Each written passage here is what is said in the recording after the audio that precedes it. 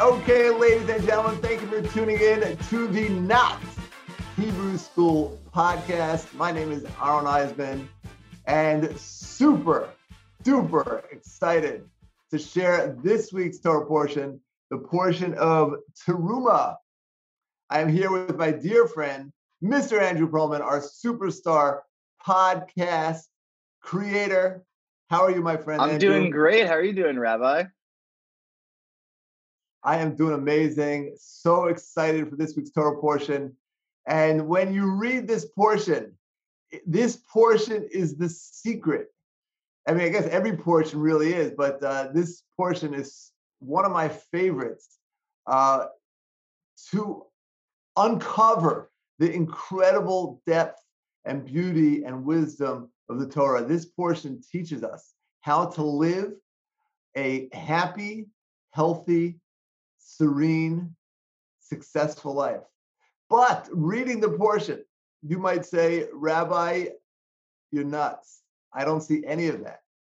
Because it is almost exclusively the very, very detailed construction of the tabernacle. What is a tabernacle? The Mishkan. It was a home for God. And throughout this Torah portion, we're discussing the building of this tabernacle and the donations to be able to build it. So let's backtrack a little bit to where we're holding in the Torah. If you remember, a couple of weeks ago, the Jewish nation came out of Egypt and they received the Torah. And last week was the laws of the Torah. And then this week we discussed the Mishkan, the tabernacle, the building of the house of God. What is the connection? And the idea is as follows, that God gave us the Torah. And now that we have the Torah is with us, we need to invite God to be with us as well. But if you read the Torah portion, it just seems like a very detailed construction of this house of God. So how can this house of God teach us how to live a happy and successful life? And where do we see in the incredible depth and details of this portion, how do we achieve that goal? So the portion starts out with, and I'll read you from the verses. Moses is collecting donations, and he says, "And you shall take from them gold, silver, copper, turquoise, purple, and scarlet wool, linen and goat hair, red-dyed ram skins, tachash skins, acacia wood, oil for illumination, spices for the anointment of oil, and aromatic incense, shoham stones, and stones for the setting for the ephod and the breastplate." So an incredibly eclectic group of 15 different types of stuff that Moses is supposed to collect and build this house of God. And the portion just talks about the details of that building. So what does that have to do with us? And listen to this. Remember, the Jewish people are in the desert. The desert was the beginning of the Jewish nation. This is our honeymoon with God, right? If you want to relive, you want to strengthen your marriage, you go back to the wedding, you go back to your honeymoon pictures. You're like, wow, remember that? We went this. The desert was our honeymoon with God. We got out of Egypt. We got the Torah. We're spending time with God. A complete and unprecedented existence of living miracles. The Jewish people they were living in a desert. Remember, there's nothing in the desert. Right? How does a nation survive in a desert? Only through miracles. The manna that would fall every single day, the manna that sustained them, and the clouds of glory that protected them. They had food, they had shelter. It was a complete and total miraculous existence. So astonishingly, we come to this week's Torah portion, and we have to hustle to such incredible length to build this tabernacle. Everything else was a miracle. Why, from scratch, first collect the donations? And the next 5 Torah portions are detailing the building of this tabernacle, detailing the garments that the Kohanim would wear when doing this service in the Mishkan. And so where does that teach us how to be happy? What is that teaching us? So let's try to understand that. Number one, why do we have to? Why isn't it just a miracle? Why everything else just was a miracle? Why do we have to work so hard for this? And how could this teach us? So the tabernacle, by the way, many of us have been to the Western Wall, and the Western Wall is the last retaining wall of the temple in Jerusalem. And what is the temple? The temple is a place where God manifests himself in this world. God is obviously everywhere. He's within each one of us. But the temple is a place where sort of God manifests himself a little bit more, where the presence of God can be felt a little bit more. So the Mishkan was a traveling temple. As they were traveling in the desert, the Mishkan is a traveling temple. So how does the building of this temple teach us about life? You ready, Andrew? Here it comes. So if you read this portion, we certainly have to build a temple, a tabernacle for God. But my dear friend, the secret to success in life is not just building a temple for God, in the neighborhood, in the Mishkan, in the desert, but there is a foundational Jewish mission to build a Mishkan, build a tabernacle, build a place for God within our souls. A famous Jewish song, perhaps you know it. Vavi Mishkan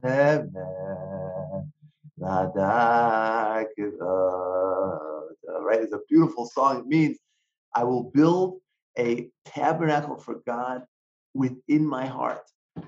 Now, just like God is everywhere in the world, and we still build a temple in Jerusalem for God to manifest. God is everywhere. God is within us. But it's up to us to build a tabernacle for God within ourselves. Yes, God is there, but will we let him in? Will we allow him to be in our lives?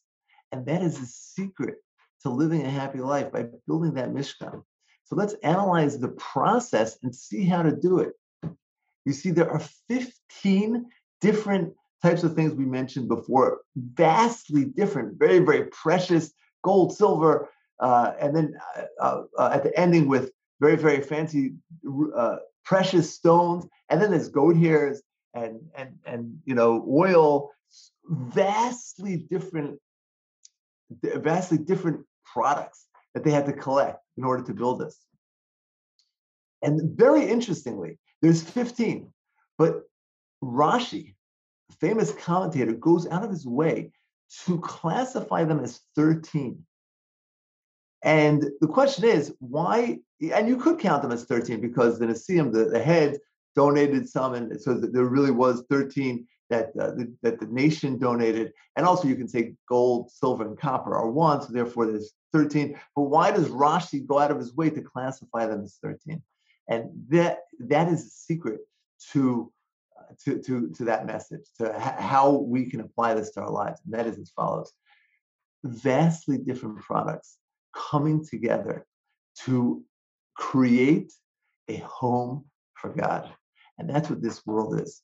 You see, why 13? Because 13 is the gematria, the numerical value. Every word in Hebrew has a letter, and the numerical value of echad, 1, is 13. Rashi goes out of his way to hint to us, remind us that this Torah portion is not just an architectural framework, a practical thing that they did. This is a prototype of how to live our lives. Do you know why the food was a miracle, the shelter was a miracle, but this we had to hustle for? Because spirituality doesn't just come. Nothing holy and spiritual just happens. The reason why we had to hustle was to give a message for the generations that this is, you got to work. How do you work?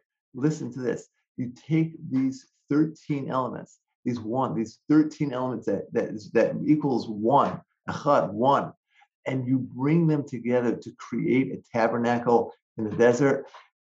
But even at a deeper level, when we build the tabernacle in ourselves, what do we have to do? We have to use those 13, those vastly different elements to build that tabernacle in our souls. How do we do that? By using every opportunity in the world to create that oneness, that everything is one, echad. Everything, God is everywhere, God is everything, God is infinite. We are part of God, God is everywhere, and we need to align every single occurrence in our life to that oneness. And that is the secret to success and happiness. Just align everything to that oneness. We have two people, like a friend in college, you like to watch football, and you're sort of friends because you're the same kind of person, right? You're maybe your family members, right? There's certain people in your life that you're just the same. That's not unity. Unity is when you have vastly different types of people coming together, and that is the true manifestation of God, when we can get along even though we're vastly different.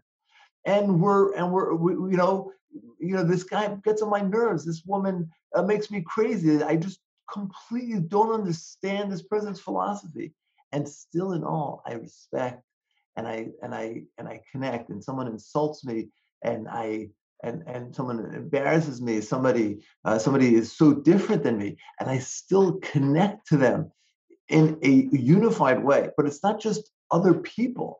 It's just other situations in life, right? You have a toothache, you stub your toe, you fail an exam, you lose your job, you things happen. Everything is one. Other people, other things are one. When we're walking through the world, see the oneness within the world. You see a lot of the tabernacle, or Victor Miller says a beautiful idea. A lot of the tabernacle was to express the thanks to God. The idea of the menorah. The menorah was in there. Menorah represents light, obviously, right? Light is such an absolute miracle. The sun, 93 million miles away, creating light which travels at the speed of light, incidentally, 186,000 miles a second. That's energizing. Like it's just phenomenally overwhelming to think about. And light also represents the Torah, and we have the guidance of the Torah.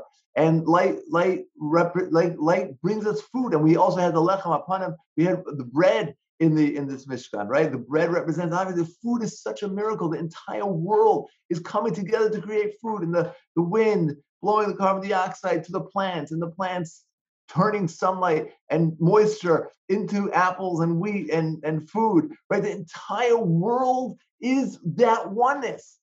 And so the secret to this week's Torah portion is, yes, it looks like a lot of technical details, but what it really is, it's so many different elements coming together to create that perfect oneness. And just like the Jews did in the desert, we need to do it within ourselves, with all the different elements in our life.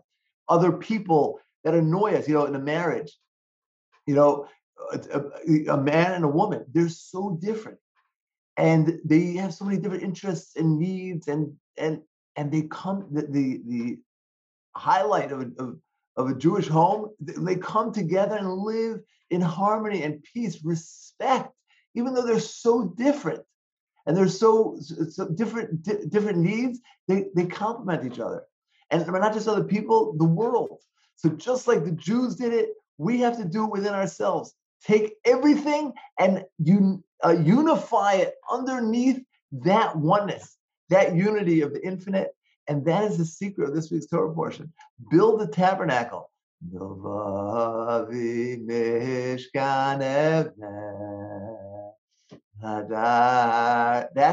is the secret. And within that, I will be able to I'll be able to never get frustrated when people insult me. Oh, great! This is another opportunity to unify the world. I stubbed my toe. Wow. It's another opportunity to unify the world. There must have been a purpose. Maybe there's some greater good for it.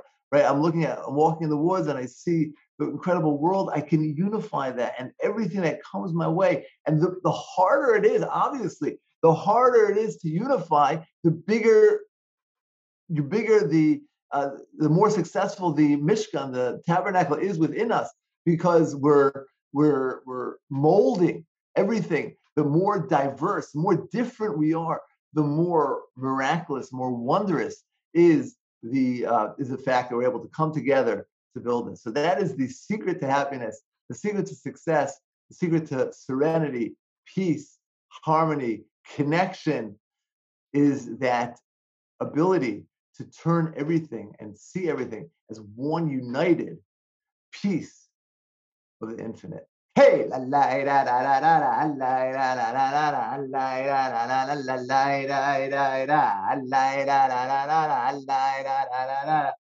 do you say, my friend? That's beautiful. I think we could all stand to be more aware of that information, and that truth, that we're all just one piece of a greater whole. Because I think it's incredibly easy to forget that. Just to apply it to your day, you told me you're going to play music today, and then you're going to work as a server, right? So that's music. It's music,